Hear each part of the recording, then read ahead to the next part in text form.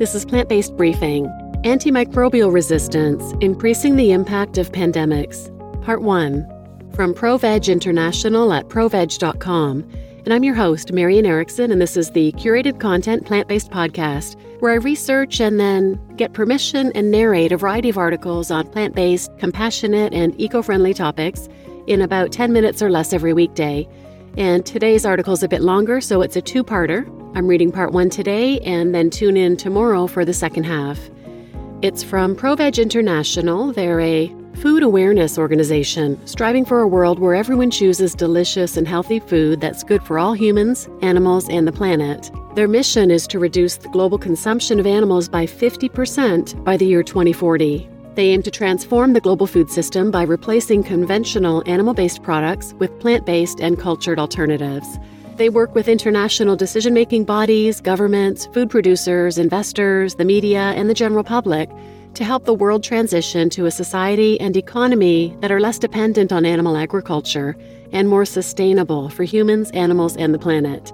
So now let's get to today's plant-based briefing. Antimicrobial Resistance, Increasing the Impact of Pandemics, Part 1, from ProVeg International at proveg.com. In addition to the risks of newly emerging pathogens, there are other factors that can further exacerbate the overall impact of zoonotic pandemics. Antimicrobial resistance and the resulting superbugs, other communicable foodborne diseases, and non-communicable diet-related diseases all pose additional risks for individual health and present massive strains on healthcare systems, particularly in the context of a pandemic. Again, they are all factors related to our animal-based food system. Antimicrobial resistance, AMR.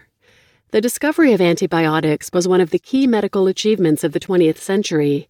Yet, less than 100 years after Alexander Fleming first discovered penicillin, the world is on the cusp of a post-antibiotic era, with multi-resistant strains of bacteria emerging at alarming rates all around the world. The United Nations has declared antimicrobial resistance, AMR, a global health risk, stressing that deaths due to AMR could soon surpass annual cancer fatalities.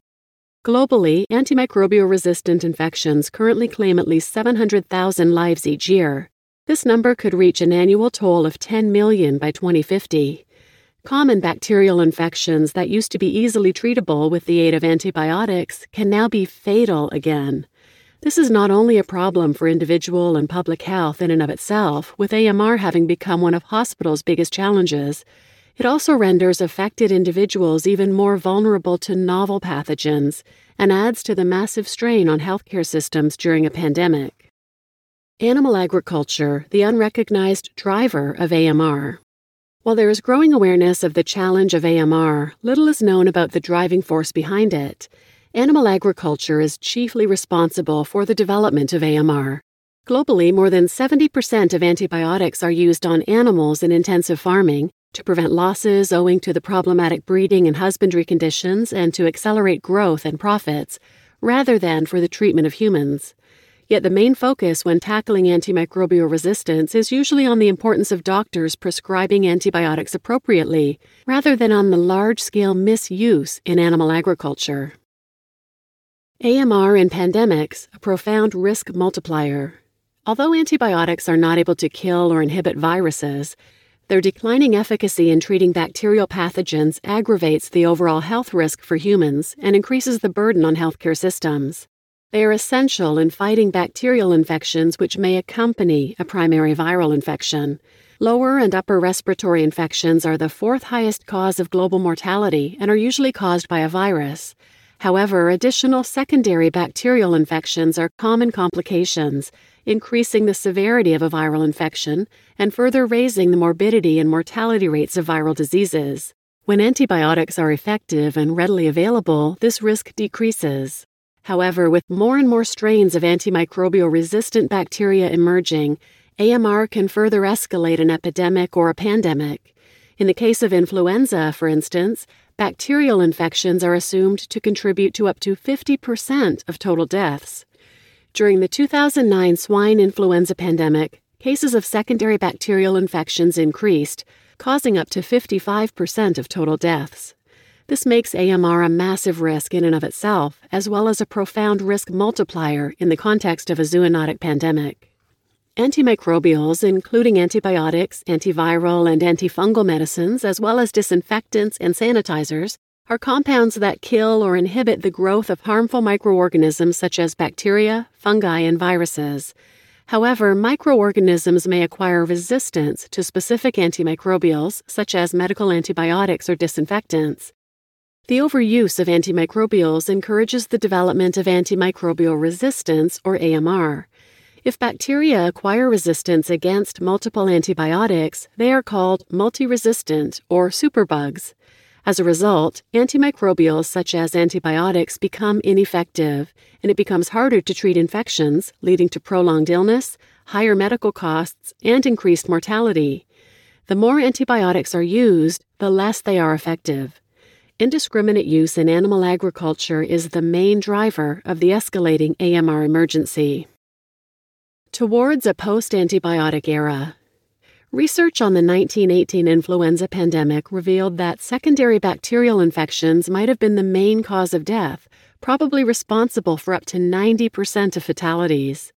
This happened in the pre-antibiotic era, when the treatment of bacterial infections was still a challenge.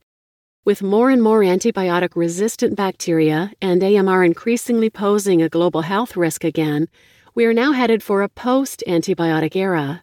Without effective treatment for secondary bacterial infections, future pandemics are poised to get worse, leaving health professionals helpless against a threat we thought we had overcome.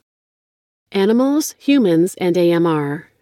While physicians and patients are supposed to follow strict antibiotic prescription guidelines in order to prevent AMR, that advice again misses the elephant in the room. Globally, more than 70% of antibiotics are not used for the treatment of humans, but for animals in intensive farming setups. The key problem here is the overlap. 76% of the antibiotics commonly used in agriculture and aquaculture are also important in human medicine, with the animal usage dramatically decreasing the efficacy of antibiotics intended for humans. COVID-19 driving the AMR crisis. Paradoxically, the virus-caused COVID-19 pandemic itself has the potential to escalate the global AMR situation even further. Although ineffective on viruses, antibiotics are being administered to COVID-19 patients to prevent superinfections, that is, secondary bacterial infections that could exacerbate the primary viral infection.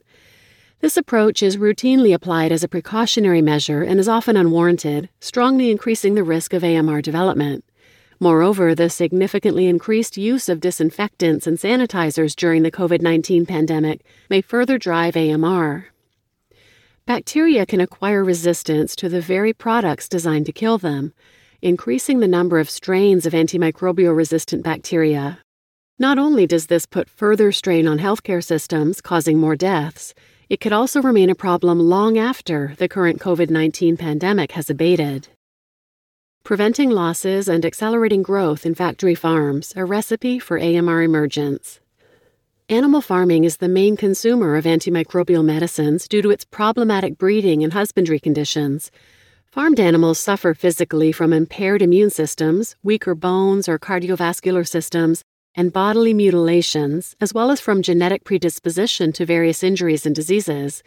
They also experience mental suffering due to a range of causes, including stress, the inability to display normal behavior, and severely restricted movements due to overcrowding or otherwise unsuitable husbandry, as well as from unhygienic conditions. This makes the animals more vulnerable to infectious diseases. In intensive farming facilities, outbreaks are more common and harder to control when they occur. In order to prevent excessive losses of animals and thus profit, a seemingly easy solution is the extensive use of antibiotics.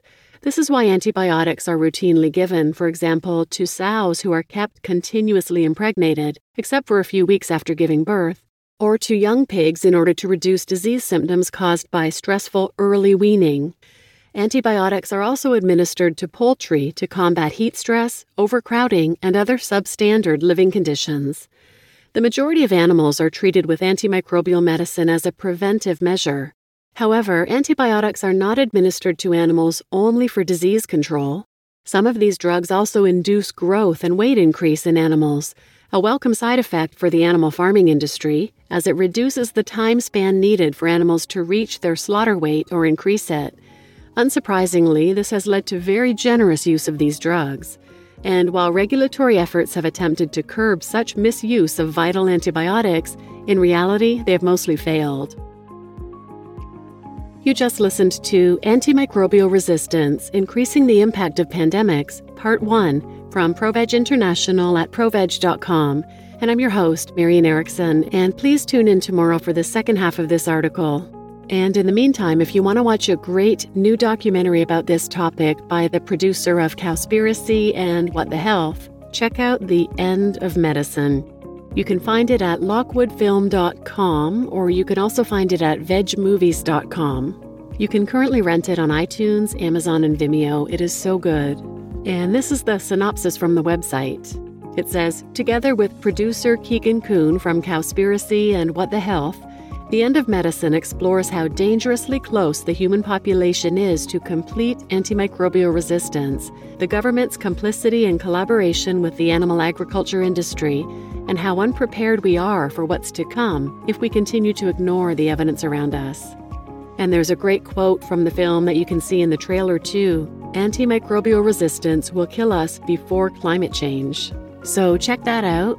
And please share this episode with anyone who might benefit, and thanks for listening.